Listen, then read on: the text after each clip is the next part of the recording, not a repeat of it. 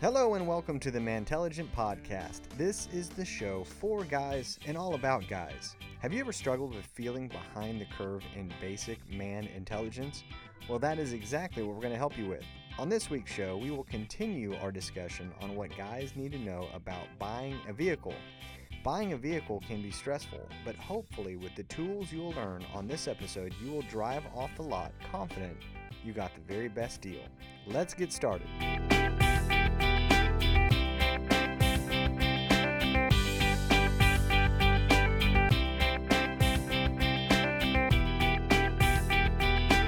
So we are back on the Mantelligent Podcast. We have a fantastic show for you today. It will be a continuation of what we talked about last week about buying a vehicle and what you need to know. As always, I am joined by Reed Primetime Fisher, my co-host. Wow, it is awesome to be back for another round. It is. And let me tell you what, Brandon here has been in fuego off the air. I hope he brings the same sort of just... Yeah, don't be a wet blanket now that we're recording. Sounds good.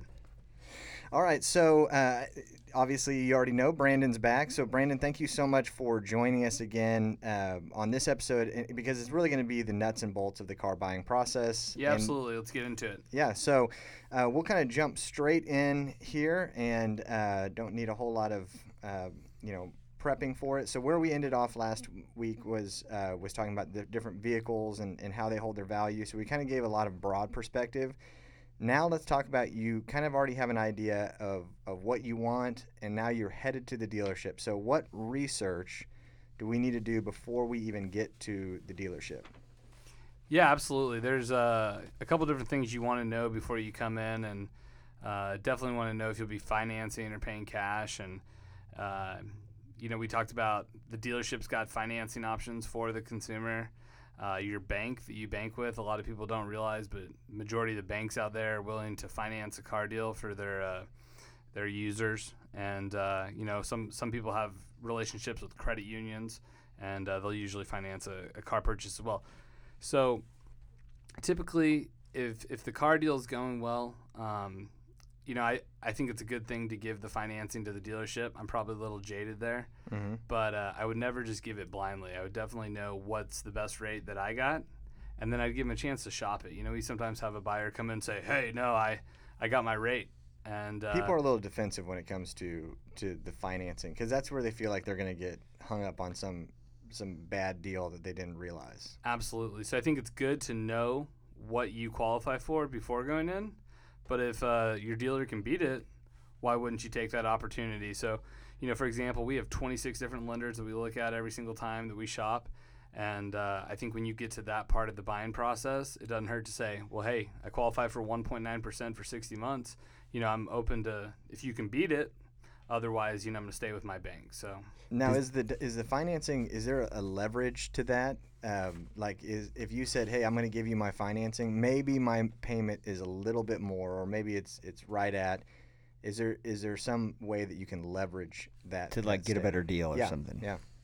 Yeah, absolutely. When we talked about incentives and rebates, sometimes some of those are tied into the purchase price, and I think it's good to know not only what your budget is as far as a total amount to be financed, but what you want your monthly payment to be. Okay. And I think as long as you've got that transparency and that open, honest feeling, you can see what options they have, where that would take you versus the outside financing that you have lined up. So would it be good to, when you're talking to the car salesman, you're talking to the dealership, tell them, hey, potentially we'll be putting this deal through you guys, you're financing in-house, or should you start with them and let them know, hey, that you're wheeling and dealing?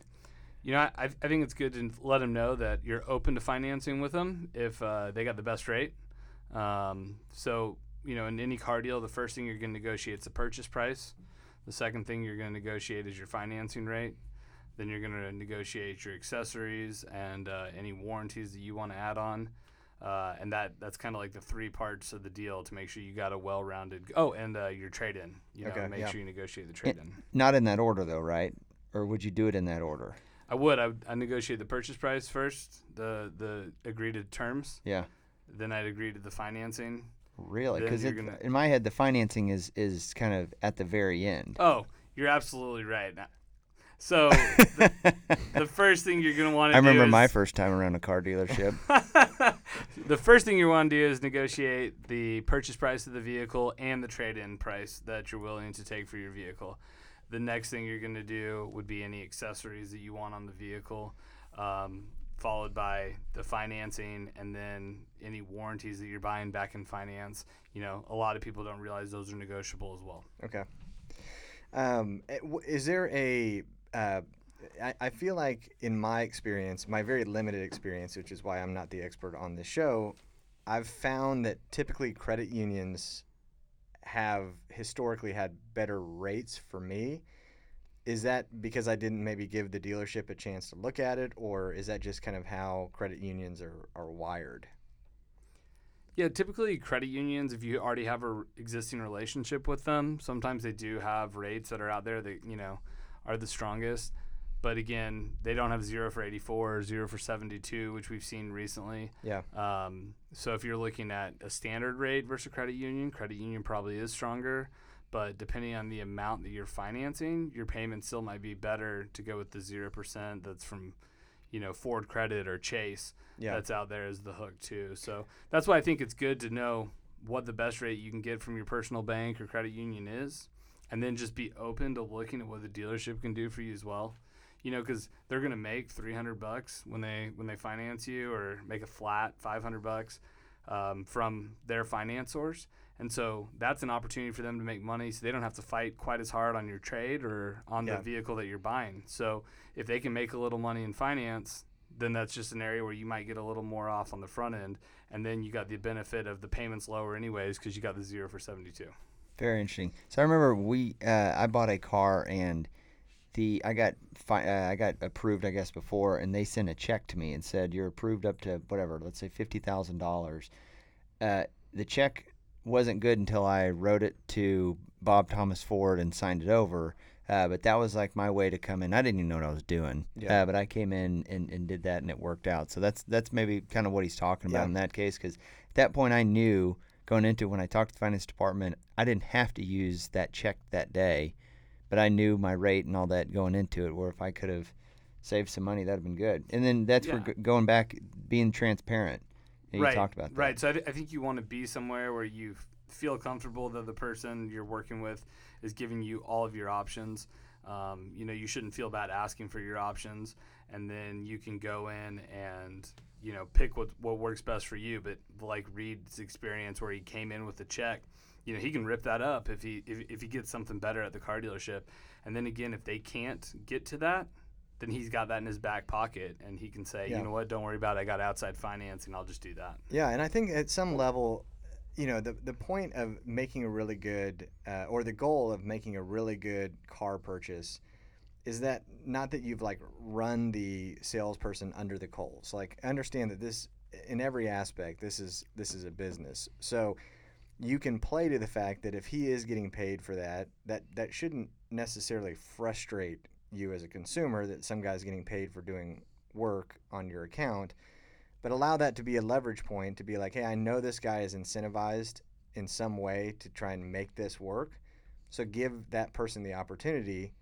And as long as it's with somebody that you trust and you've done all the you know, background on, and you kind of feel comfortable in it, you know, understanding that aspect should not be a deterrent to allowing the company to do their own financing. So let me just follow up with that and I know we're going to get to negotiating price, which I'm sure everyone's like dying to know, but with regards to the finance department, is there some sticky items that you know is like a pain point that I could lean in on the finance guy to ask a hard question or say, tell you what, if you throw this in, is there any sort of secrets around the finance department? Yeah, I mean, absolutely. So a lot of times people think the only thing that's negotiable is the purchase price and the trade-in price and the APR.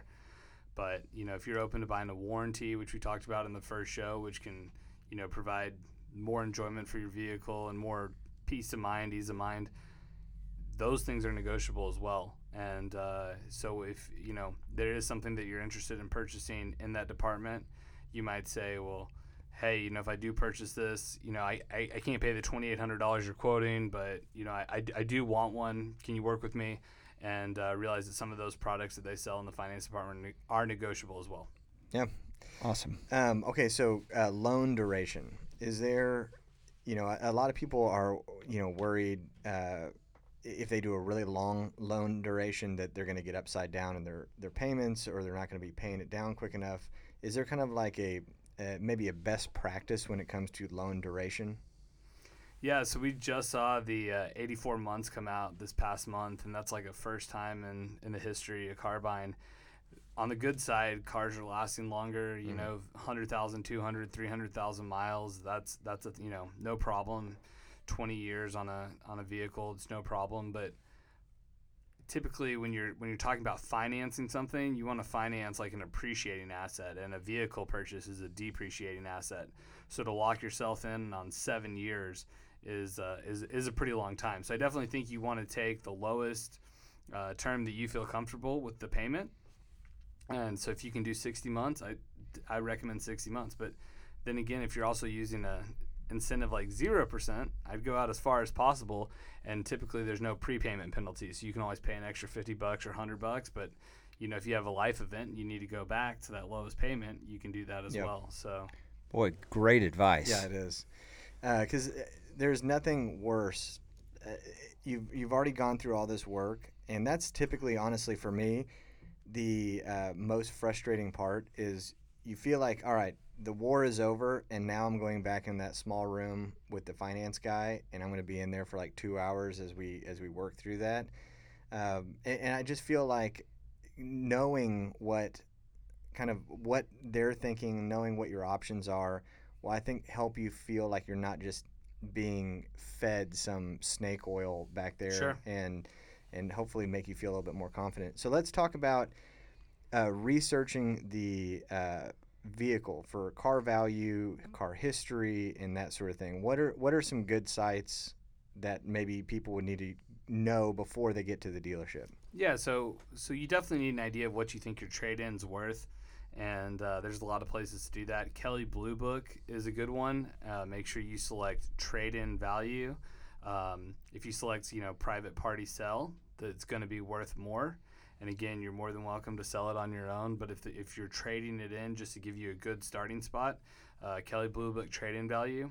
Also, if you have a CarMax nearby, CarMax will give you like a 7-day no hassle quote whether or not you buy from them. So you can swing in there on your way to go purchase a vehicle, get your quote, and just tell them, hey, look, CarMax said my vehicle's worth $10,000. If you can't beat it, I'll take it there. Yeah.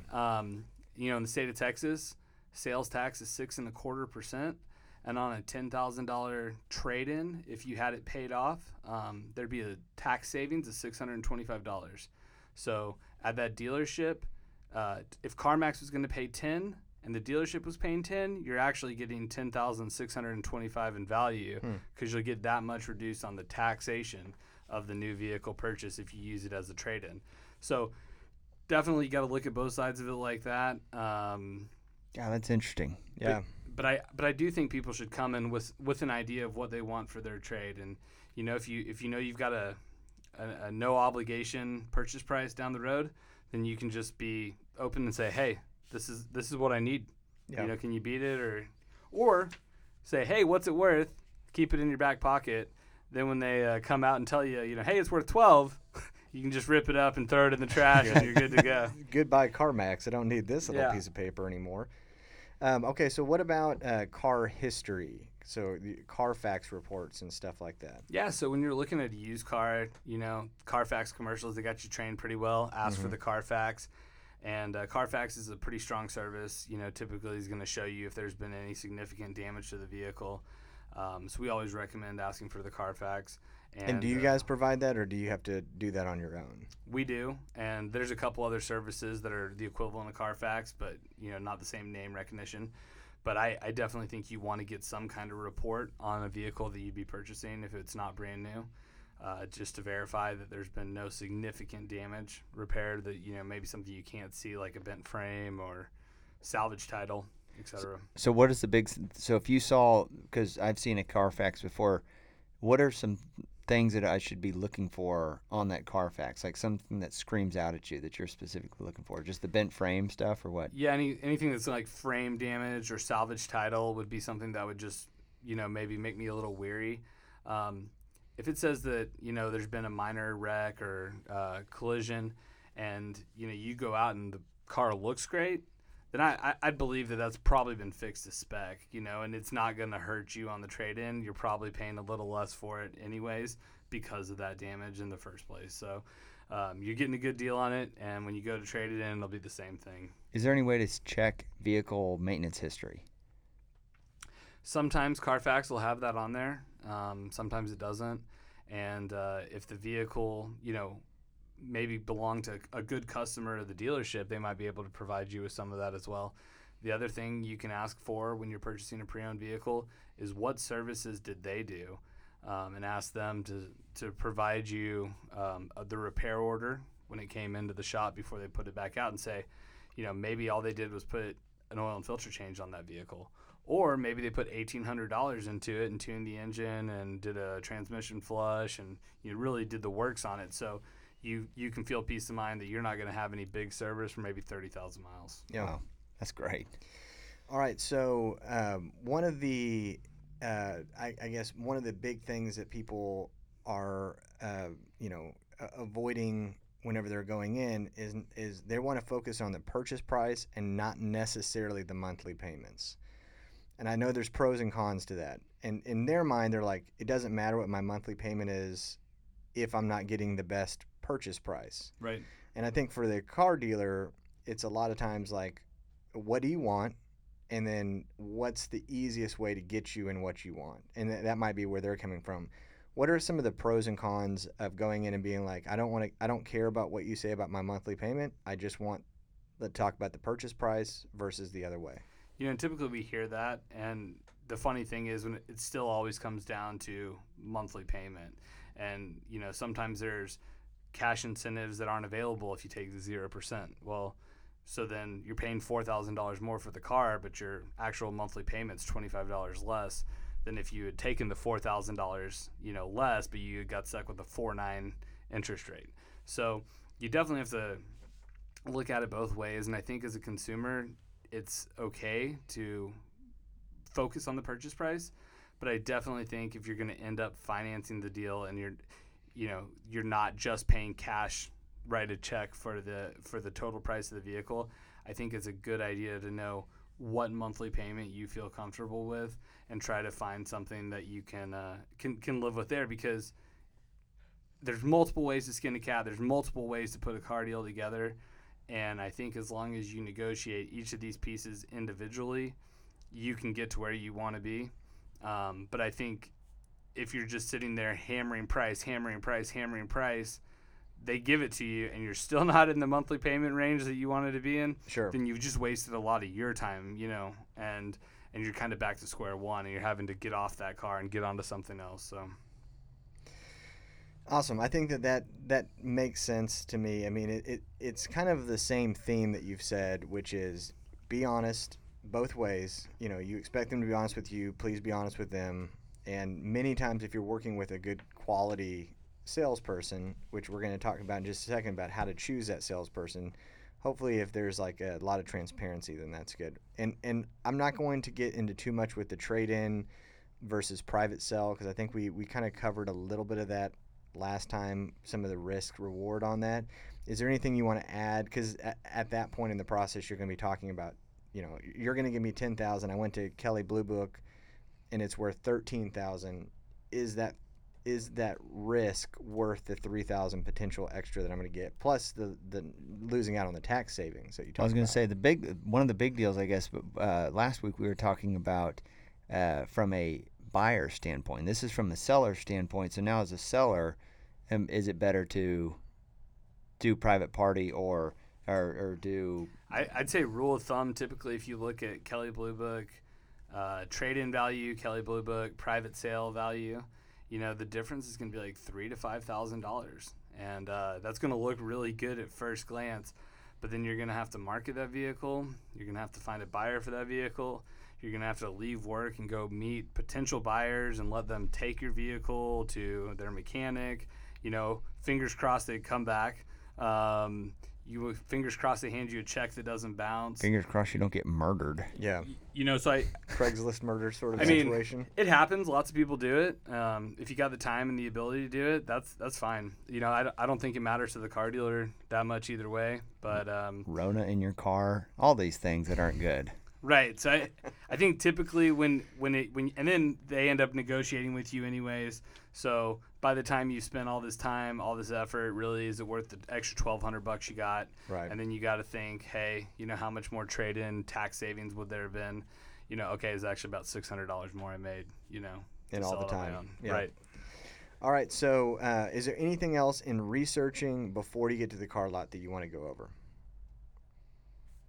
No, I think we hit it for the most part. Budget, Kelley Blue Book, car history. So no, I think we're good. Okay, I have a question. Yeah, hit it. Does he not look like, with this great shirt, like a 1980s coach? And I mean it in a good way. I wish you guys could see him right now. He looks great. He's got like the long Henley-looking button-down situation. It looks really nice. Thank Look you. like an 80s golfer. That's it. Yeah. I just wanted to put that out there. I just want to let our audience know. Now we're in this small studio. I've been noticing it this entire time. Okay. He does have great hair, though. I think know. we can all A agree little on bit that. jealous.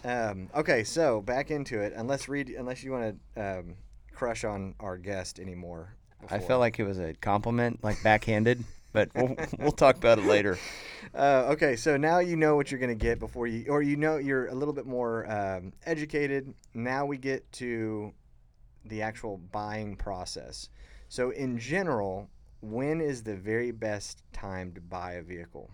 I'd say like December 31st, about 9:30 p.m. No, I mean that's Sure. That's a typically very the end short of the year, window. right? No. That's a car dealer joke if I've ever heard one. We definitely it's definitely our biggest week of the year is December 25th through the December 26th through December 31st or January 1st, depending when the month ends. But Is there merit to that?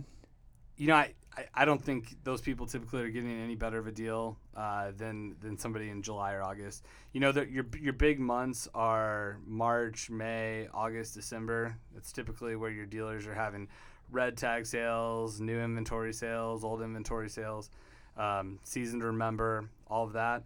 But when I watch the incentives change from our manufacturer, they go up and down anywhere from $250 to $500 a month.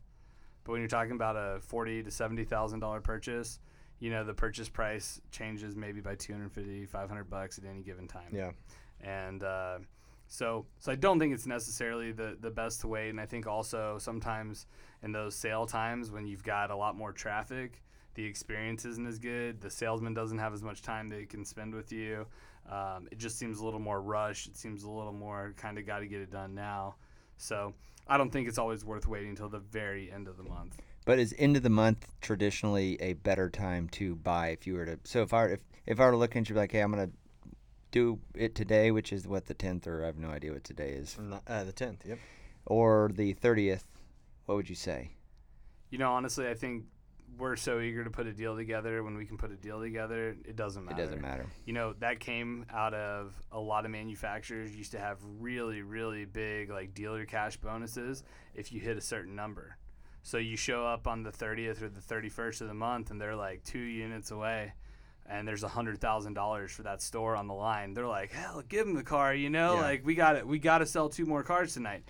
I think for the most part, a lot of those have gone away.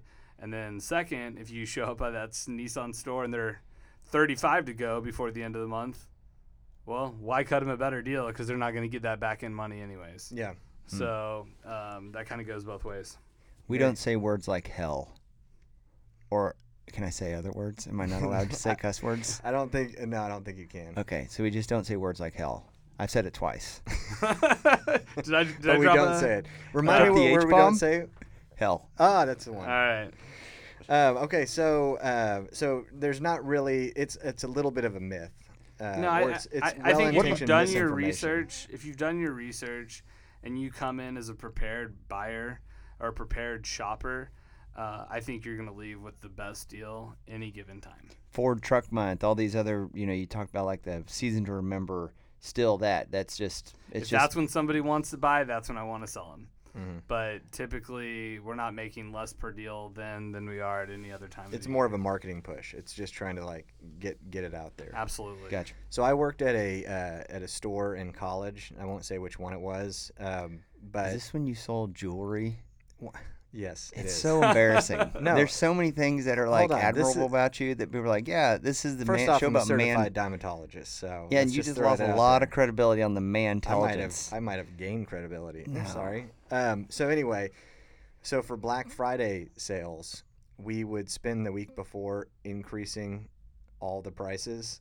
So whenever they got their big discount, it was pretty much like what we would normally have sold it for. But people would buy it up and really, think that they're getting this great deal. And I think that's how a lot of business. I mean, like businesses aren't in a rush to go out of business, and so they're going to try and protect themselves. Yeah, I mean, with the car business, at least you got the manufacturer's suggested retail price on the window. That never changes, so you're not going to have to worry about somebody being able to like add a little bit, at a certain season to get the discount. But I mean, when we get really aggressive on a certain car line, it doesn't really change month to month, regardless of what the manufacturer does. Wow. All right, so this is one of the things that we were laughing about before we started the recording, which is how to choose the right salesperson. Yeah, so the advice I was giving you guys before the show was to find the conference room, find the sales board, find the guy that's got no sales out for the month, and be like, hey, give me Tommy. I want to talk to Tommy. Tommy's over there chewing on his ear, trying to figure out how to sell a car. They told Tommy yesterday that if he didn't sell a car before the end of the week, he's gone. So he'll do just about anything. No, and avoid people with nicknames. I think that was your other deal. Yeah, like Dan the Man or Gil the Real Deal, if they say that, think twice. No, we got some guys Gil with the nicknames. Real Deal. That is great. Oh, man. Yeah, Dan the Man, You had a Dan the Man, I assume. We did have a Dan the Man, and we still have a Gil the Deal, so Gil the Real Deal. And are these guys are like, they've been around the car hitters. business for a while, yeah. And so they're good at, and not to belittle those guys, but because obviously they're great at what they do, but they have made a good living selling cars. So you're just not going to get as good of a deal. Maybe you're going to get better service from Gil the Real Deal. Gil the God, Real I want to Deal. meet that guy so bad. But make it happen. I guess the thought is like, hey, you want to find someone that's eager to sell a vehicle. I mean, to like kind of sum it up. Yeah, but as opposed to the guy that is like. But I think there's merit because at the end of the day, he talked about the I guess the margins on these things. So if you go with Gil the Real Deal versus Tommy who's chewing on his ear, how much are you really going to save? Maybe that experience, car buying experience, goes far better with Gil the Real Maybe Deal. That's why he's not selling very many cars. And he's sitting there going, you don't leave like just pissed off. You leave going, wow, this was a great car buying experience. At the end of the day, whether they have a nickname or not, the managers typically put those deals together. And so if you come in as a smart shopper, somebody that's done their research, whether you're talking to like a seasoned pro or talking to like a fresh newbie, you're still knowing what you need to ask for to get the best deal. Yep. So, but I do want to talk seriously about choosing the right salesperson. I think it goes a step further to like choosing the right dealership that you want to work with. So, for this example, let's say you're looking for a Ford truck. Well, my honest answer would be I would reach out to 1, 2, or 3 of your closest dealerships and reach out online to save you some time and see who responds, not just quickest, but answers your questions, is willing to get you the answers you need, and get you the actual price on the vehicle. And if they're afraid to give you a price, if they're kind of hemming and hawing, they're just trying to get you in, then maybe they're trying to hide something. So I think, or if they're not being responsive, then that's probably not the guy, because they're going to probably answer your questions on the showroom the same way they're answering your questions via email. So at that point, if you found somebody that you're talking with via internet lead, via email, that you're comfortable with, that would probably be the first person I go shop. Yeah. And hopefully, with the research you've done, maybe the last. But I would weed it out to find that right person through maybe email to start. So is there any merit to whenever you go into, or I guess does the internet department or internet sales rather, do they have a better ability to put the deal together than the regular sales guy on the sales floor? No, but typically because the customer's not present, they're gonna strike with one of their better prices right out of the bat. You know, nowadays everybody's got strong pricing on their website, and if you are comparing websites of two dealers and they don't, then you don't even want to be there in the first place, because if you're not competitive on your website, then you're not getting the lead, and if you're not getting the lead, you're not getting the opportunity to sell. So internet has made this a much more transparent journey for the consumer in the first place. And so I think if you find 2 or 3 stores online that all have, you know, a good price listed for the vehicle, and again, you know, a competitive price, then I would just shoot a couple leads on very similar vehicles, and then kind of see who's the most responsive and you know, who you like dealing with that way, and then set an appointment to go in and see that person. Is there any merit to, I heard one person say that see who advertises the most, because that is the biggest dealership, because they have the most marketing dollars. Bigger dealership gets more incentives or is willing to push more units. Is there any merit to that? You know, I don't believe so. I think there's an average amount of money that every deal makes, you know, and it's about $3,000. That's the average. So some guy might come in and he puts a deal together and the store makes $0. And some guy comes in and they make $6,000. He didn't do his research. He said yes, you know, to everything, and then that average is $3,000. Everybody's buying vehicles for the same amount of money. I don't think anybody's put an investment into brick and mortar to just sell cars and lose money. That's right. And again, maybe they lose money on the front end, but they're paying you less for the trade, or you know, they're putting an APR rate that's higher than what you should be qualifying for, and they're making their money that way. So that way, you know, again, if you've done your research, you can prevent that. And sometimes if the deal's too good to be true and you drive across the Metroplex to go get it, once you sit down and they start to actually put it all together and all the pieces together, you quickly realize it was too good to be true. You know, yeah, they gave you an extra $5,000 off the car that you wanted to purchase, but they're squashing you on the trade. They're trying to force your hand to buy in a warranty, a lot of pressure tactics, et cetera, et cetera. And so you see that sometimes. So that's where it goes back to, you know, having that good rapport, feeling good about it, and then going in and taking it from there. You want to know what dealership doesn't do that, Johnny? What dealership, Reed? Bob Thomas Ford. And Brandon Thomas Subaru. That's Man, right. They're great. That's a little plug. You right guys, There it is. I appreciate the plug. Yeah, finally. You're waiting for it. He just got up and left. And what I'll say it again, because I kind of reiterated, or I said it earlier, and I'll reiterate it now. Don't be a jerk. As a sales, like Reed and I, we're in sales in a different type of industry, and People suck. Sorry. people can People very suck. well They will suck. lie to your face. And those are not the people that you're trying to go out of your way to help. So You're- if you're talking with a salesperson and your tactic is I'm going to go in there and try and strong arm them and be just cold and distant, and I'm going to typically that the real deal doesn't even want to work with you anyway, because it's like, all right, this guy he's a tire kicker, and if you don't know what that is, listen to the last show. But you're not going to you get more flies with honey than with vinegar. So when you go in, do your research, feel confident in your research, and don't be a jerk to the salesperson. And I think that goes for Everything. We anything got a and lot of everything. sales years on this podcast at this very moment, and oh man, that is by and far, because that's why I loved. He said transparency, because that transparency, you would not believe how we can read straight through people. I mean, gosh, how many deals have you done where you looked at them that you knew that they're just lying to you? I mean, it's crazy. So anyway, get off our sales horse. So now, one last thing on the salesperson. Is there anything that if I start seeing this behavior that I should try and look for a new salesperson or walk away from the dealership? You know, it's a salesperson's job to get a commitment, to get a customer to say, I'll buy this car at this monthly payment or this total sales price. But if the pressure is uncomfortable, if they're pressuring you to the point where you're not ready to sign up and they're trying to get a commitment and they won't let you leave, or that's when to me it's time to get up and walk away, because nobody wants to waste their time. And I mean, if you've been at a store 3 hours or all afternoon and you think you're really close and then the deal starts to go sideways, walk away.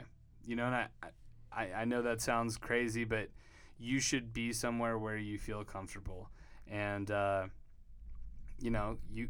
you can take what you learned in that experience to your next one. But, hopefully you get it done the first time. Who knows? But sometimes it takes, walking away, regrouping. And now, if you kind of like the dealership or you like the deal, but this guy's just a jackwagon and you don't want to deal with him anymore, is it worth it to go to the sales manager and be like, hey, I like a lot of stuff. I don't like absolutely. guy. I want Stan the truck man, not Gil the real deal. Right. Go. So every once in a while you have that situation where the personalities don't mesh. It might not even be that the guy was high pressure tactics or anything like that. It might just be that, he thought he was being funny. The customer didn't find it funny. Just they're on two different wavelengths.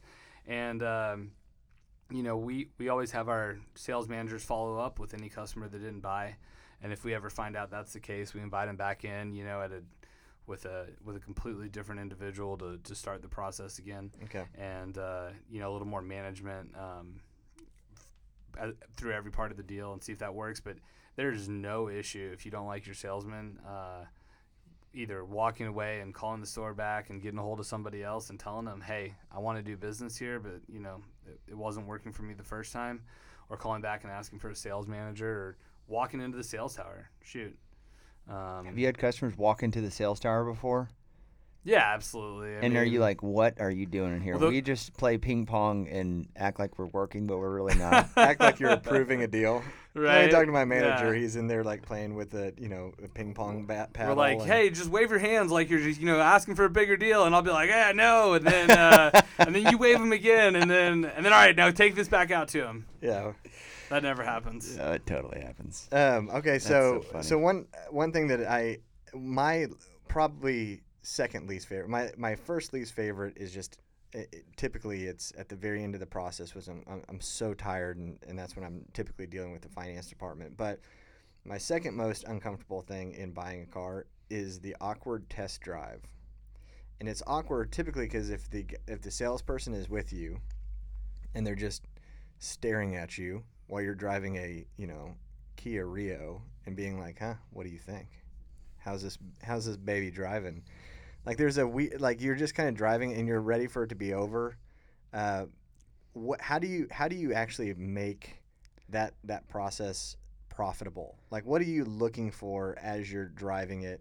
Can I tell a story to derail this, because it has to do with test drives, and I didn't know we were going this route, because I really do want to know what's the best way to, like, what you should be doing on a test drive.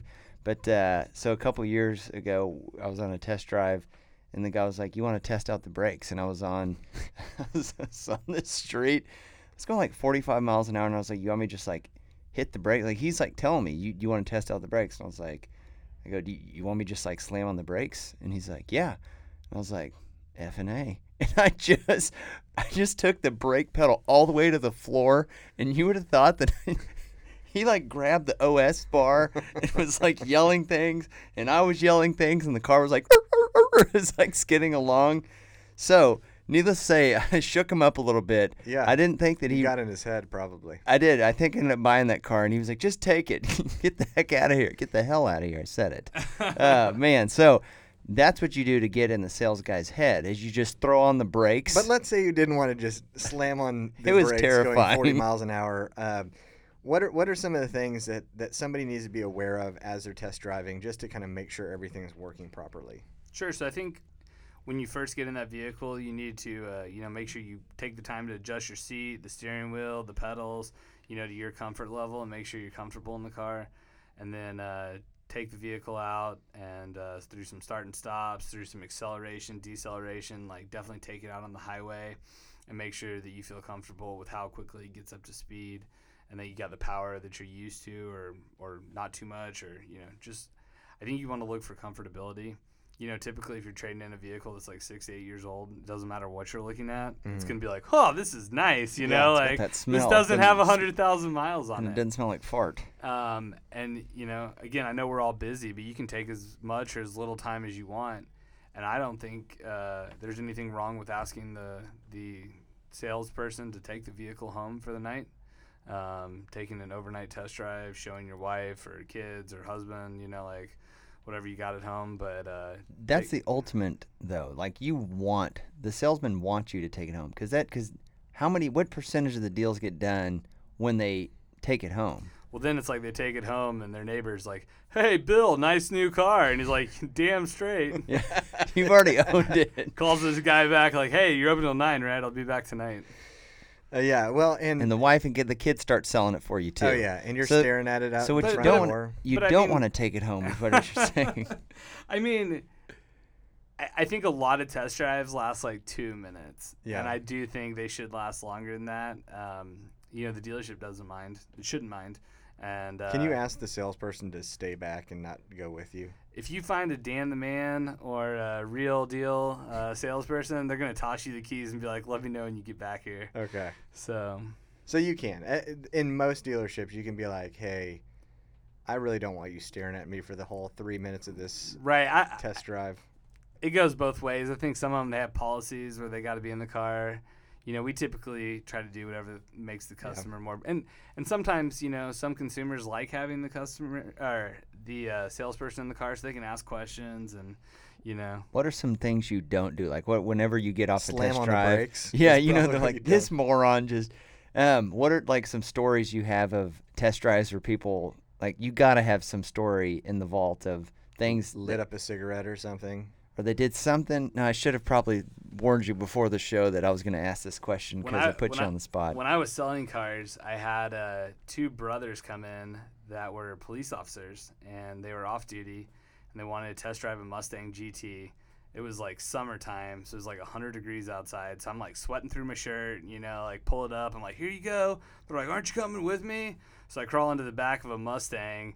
And, I'm like sitting between the 2 like seats, like barely seat belted in here. Hey guys, he's like right into their ear holes. And they get going about 90 miles an hour down the highway. And I'm like, "Well, hey, like it's your insurance," and like trying to be professional. They're like, "It's cool, we're cops," and I'm like, "Oh, okay," but they tapped the brakes pretty good too. But they ended up not buying, which was really cool. And Yeah, that is cool. Yeah, but that was probably my scariest test drive. But like, do people like get in there and like he fiddled with the rear view mirror? We got a rear view mirror fiddler. Like, surely fiddle faddle. So is there thing okay, now I'm all tongue tied. Is there things you specifically should do and should not do? And I know we talked about it, get comfortable and stuff like that, but what are some things you should not do? I mean, if seriously, I'd wait to play with the radio till you've had a chance to drive the vehicle. Make sure you're comfortable with like whether it's the sound of the engine, sound of the exhaust, outside noise coming in the car. A lot of people immediately turn that radio on because they're used to doing that, and it's like, whoa, like you can check out the radio, like do that, but just go on your test drive and maybe do it silently. That's good information. And then, again, I'd make sure you brake a couple times, turn a couple times, accelerate and deaccelerate on the And when you're highway. saying braking, you're not talking about the Reed Fisher way of braking. Not talking about the Reed Fisher way. No, just coming up to a stop sign or a red light. What if you wanted to test out the 4-wheel drive? Is there any way to do that? Yeah, so we don't do that typically, but you might, maybe if you talk them into letting you take the car home for the night, you could do that on your way home. How douchey would it be if it returned and just had mud all on the side of it? I mean, that would probably not be ideal unless the customer's like, "Hey, I want it," and then it's like, "Great." Yeah. Probably not be We'll ideal, which means it's green light. Got it. All right, so let's talk about now.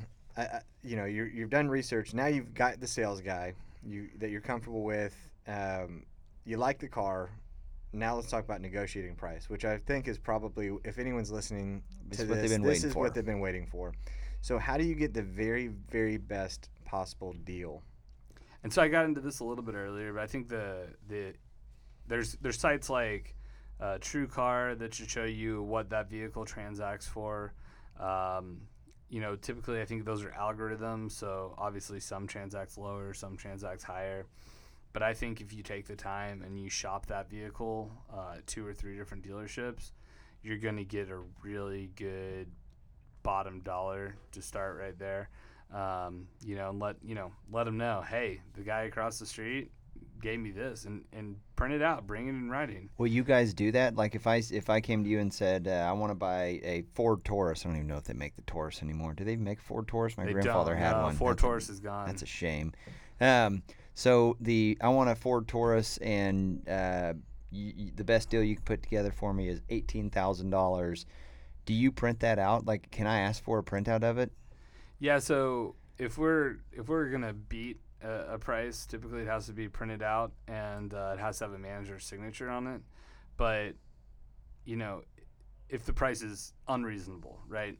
But if the price is, hey, this is what the guy quoted me online, typically I'm going to be able to get there, unless it just doesn't make sense. It's like a $4,000 loser, and nobody's in business to sell a car and lose $4,000. Right. The only time they're putting that deal together and actually letting the customer leave with that deal is when they're making $4,000 in finance or making $4,000 on the trade-in. There's always some give or take on a car deal. So I think if you have an idea of what you can buy it at from 2 or 3 different stores, you should be able to use that as leverage, and that should get you pretty darn close to what's going to be the best price. And you can always ask for 500 more, 1,000 more. To get the deal done at that dealership or whatever. But when you really start to see them, if you over-negotiate your play there, you're never going to get what you want for the trade-in. You're not going to get the best finance rate.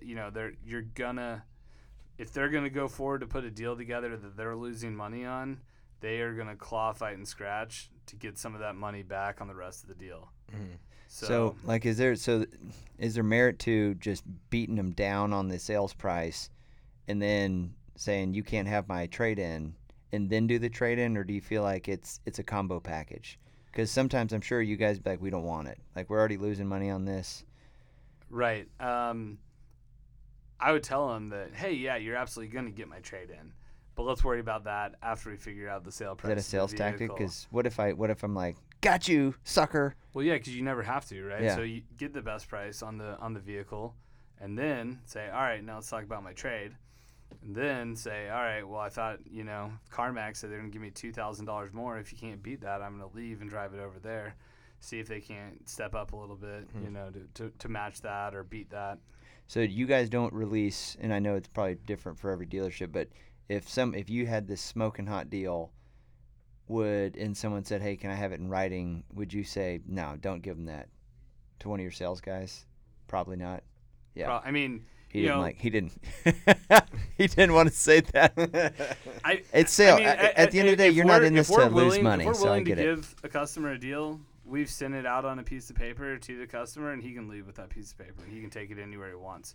The chances are, by the time you're standing up to walk out of the store, they have given you their absolute best shot, and nobody can beat it. Right. Mm-hmm. And then, okay, I take that back. Then again, everybody can beat somebody by $500 because you just want to be that last guy. So my pet peeve in the car business is when we have a customer shop us, leave to go, get the price beat. They go to the other store. They find out, oh, no, we can't beat the price, but we'll match it. And then they do business there, and you're like, oh man, the customer didn't want to lose face and come back and say, absolutely, you were the best price, or you were a good deal. So, no, that would be frustrating. You kind of want, if you're first look, you kind of want last look at some level. Okay, so what are, and I know you covered it, but just as a summary, what are kind of the main components of a deal? So we have the actual price. We have the trade-in value, and you have your APR and some of those things. What are, kind of just recap, if I'm looking at dealership A, B, and C, and I want to make sure that at the end of the day, maybe this one's a little higher here, a little bit lower here, put together the formula of what I need to be paying attention to. So if you're a cash buyer, you want to be looking at the total out-the-door price after the trade-in and everything else. If you're a payment buyer, you want to be looking at what's the lowest payment that's the same amount of terms because it's apples to apples. And so, you can't really get too hung up on any one of those things. Because let's say, yeah, that other store B, was giving me $500 more for, the sale price. But store A is giving me $1,000 more for my trade-in. Mm-hmm. So actually, it's $14 a month less payment at this. So with so many ways to skin a cat, I think if you've done your research from each one of those individually, you still want to let the whole deal get put together and find out what your true out-the-door payment is, or your true monthly payment is compared to the other store. So sometimes the sales prices might be different. Sometimes the APR interest rates might be different. Sometimes the trade-in values might be different. But when you have all the pieces together, maybe it's okay that you're paying $500 more for the new vehicle, but they're giving you more for your trade-in, or they're giving you a better interest rate in finance. So like accessories, because one thing I have done in the past, and this is totally a jerk move, but I play a little hardball when it comes to the dealerships, is I will get it all done, and I've done this literally the last 4 or 5 cars we've purchased, and I'll be sitting there either with the finance or whatever, and I'll like take pen to paper, lift it back up, and say, oh, I forgot to ask for all-weather floor mats. This deal can't get done until I get all-weather floor mats in the car. I know it's kind of a douchey thing, but it works every time, and I get the all-weather floor mats in. Is that something that you would recommend, or is that something you'd like, God, I hate you? I mean, if the money, if there's room in the deal to put that in there, we'll put that in there.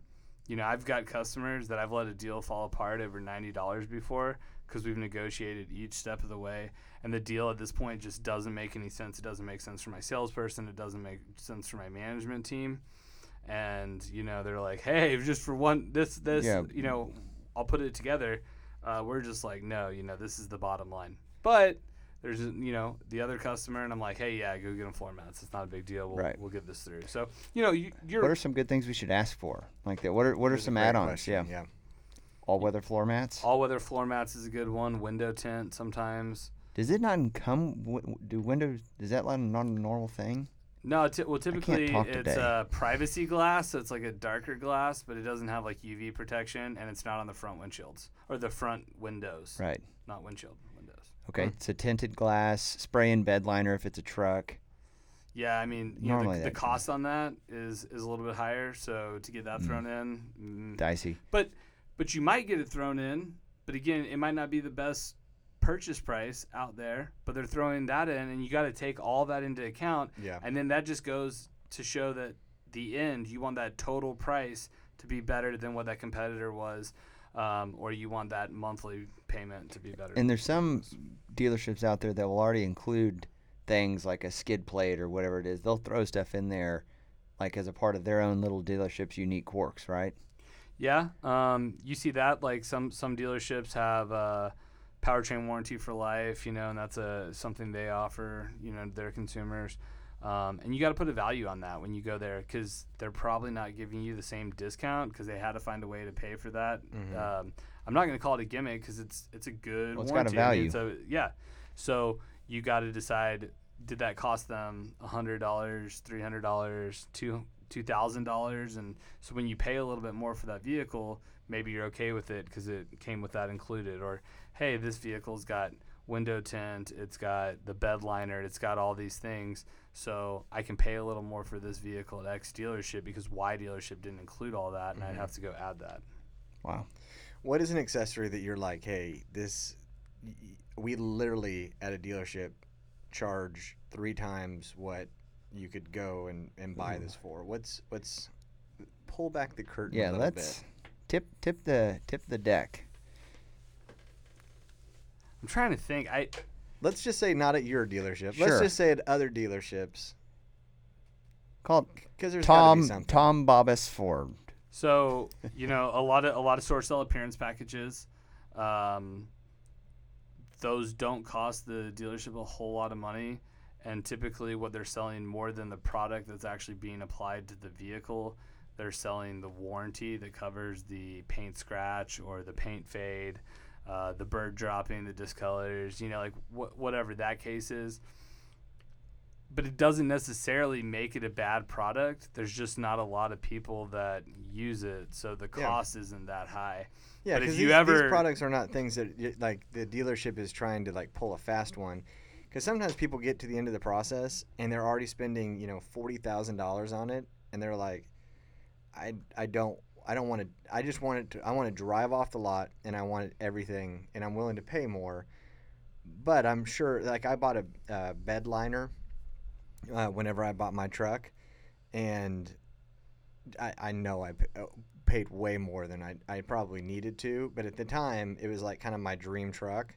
And so I was like, yeah, throw on a bed liner or the bed cover rather. Sure. And It's it also was worth it. The convenience, though, of you not having to have somebody go install it or order it and install it. Because I installed mine myself, and it is all wonky. I mean, I should have had a pro do it. And a lot of times, you might not have that extra $2,000 to go buy that bed cover afterwards, where you could have put it in your payments, and it's an extra $7 a month.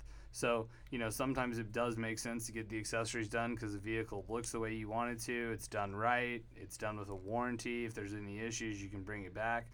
And it only costs you $7 more a month, $12 more a month, and you still stayed within that comfortable monthly payment. Versus you just put $8,000 down, and then you're like, hey, man, I wanted that bed cover. And it's like $2,700 you got to go put on your credit card or write a check for. Yeah. And you just kind of put everything to get your truck in the first place. So sometimes it's easier to finance those things. Okay. So I have another question there. From a trade-in standpoint, is there things you can do to make your trade-in more sexy to the dealer? So, cleaning the car out or something like that. Like, is there anything, giving it a good car wash before you take it back, is that increase the value? Every once in a while we'll get a car, it's like full of McDonald's wrappers and Subway wrappers, and I mean, you're trying to look past all that, but if you get in a gross car, it's definitely gonna mentally help you like depreciate that car, versus if you get into a car that's clean. But at the end of the day, we're using auction values, what we can go out and purchase that same car for, and pretty much everybody is using the same thing, whether it's vAuto, Kelley Blue Book, and they're putting a number on that car based on the way that car looks, and when I say way that car looks, I mean like no physical damage, no structural damage, clean Carfax. So even if it's dirty, they know they can get it clean. It's getting clean. So I don't think there's a lot you can do. We kind of touched on this last time.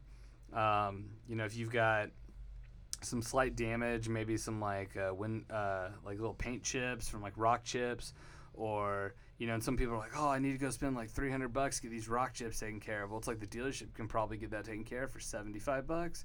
So if you spend $300, it's not going to increase the value of the vehicle by $300. So stuff like that I typically wait on. You can always ask them, hey, I'm not getting as much as I wanted. Why? Well, it's because of the tires. Well, then you can say, well, if I go put $1,000 worth of tires on here, it's going to be $2,000 more. And if the answer is no, then it's something not you worth don't it. Don't want to do. All right, so Johnny's car looks like a soup kitchen. in a good way. Soup kitchens feed people, Reed. Unbelievable. It's thanks for the F Shack, Dirty Mike and the boys. Right now, it doesn't look great. All right. So the last thing I want to talk about before we jump off here is the warranties, and I think it's hard. I'm calling out. I think it's hard as a salesperson at a dealership or someone that's part of that world to give honest answers of like, how often am I using this warranty? Because that's the big thing on warranties in general. If you're buying a washer and dryer, is like, what is the likelihood that I'm actually going to use this? The extended warranty. Yeah, Yes. or a home warranty or Gotcha. something like that. Yeah. So what are the ones that you're like, this is worth it?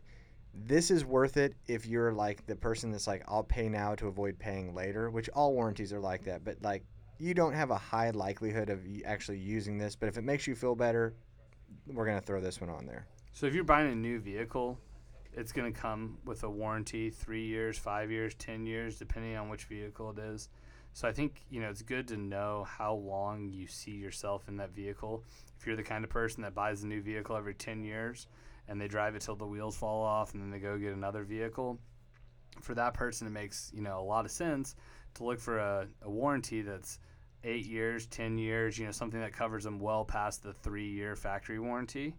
But if you're someone that trades in their car every 3 years, there's no point to get a warranty because you'll be trading it in before you mile it out.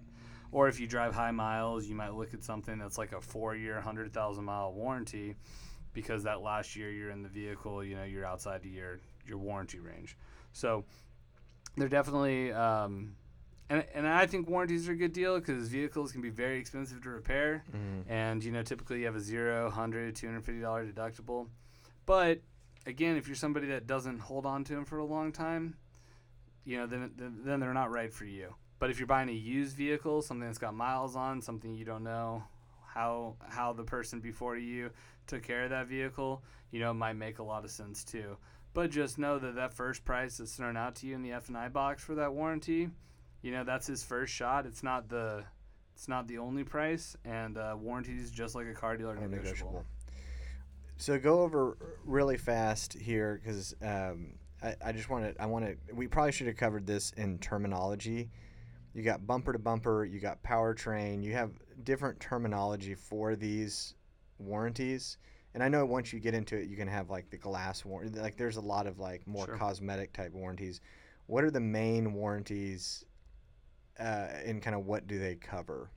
Yeah, so bumper to bumper covers almost all your components except for what's meant to wear out, like brakes, windshield wipers, things like that. But that's what comes from the manufacturer when you buy a new vehicle or a certified pre-owned vehicle, and that covers almost everything on the vehicle. Powertrain warranty, which might be like the 6-year, the 7-year, the 10-year warranty, that covers your 3 major components, which would be your engine, your powertrain, your drivetrain.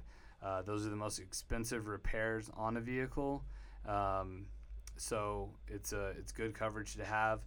And then you have an extended service contract, and that typically acts like a bumper to bumper. It covers the all the components plus the powertrain components if they're not covered as well.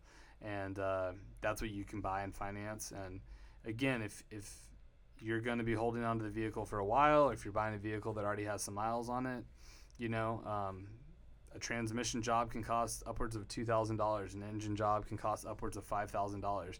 So to have a service contract and know that it's going to be a $100 deductible, can be a really good thing. Yeah. Cool. Those are called TJs and EJs. Transmission jobs and engine jobs. Just TJs in case. And EJs. Yeah. Man, the more Learning I know. every day. All right. Well, I think that pretty much gives our listeners, I think, a really, really well-rounded kind of view of the car buying process. And so, Brandon, talk about how people that want to work with a great dealership and an even better person that's wearing what did you call it, a coach's shirt? He just looks great. He looks fantastic. I know. How do people get in touch with you? Well, we're in McKinney, Texas at Bob Thomas Ford and Brandon Thomas Subaru. You can find us on the website, bobthomasford.com, brandonthomassubaru.com. And if Ford or Subaru is what you're looking for or pre-owned, we'd love to service you. Yeah. And he really is a very knowledgeable guy. As someone that's gotten to know him not only through the course of the show, but as we've talked about it, he's been very open, very honest, and could not recommend him more. So, but yeah, I think this is very, very valuable, and hopefully you as our listeners got a lot out of it. I want to thank our listeners for being a part of this, and encourage them, if you're listening to it, you enjoy the content, make sure and give us a 5-star review. That helps very much in getting our message out there. So until next time, thank you so much for listening, and we'll talk to you soon. Well, thank you for listening to the Mantelligent Podcast. This is the show for guys and all about guys, where we will continue to give you the tools and resources to become the man you always wanted to be. This is Johnny and Reed signing off and reminding you to be Mantelligent.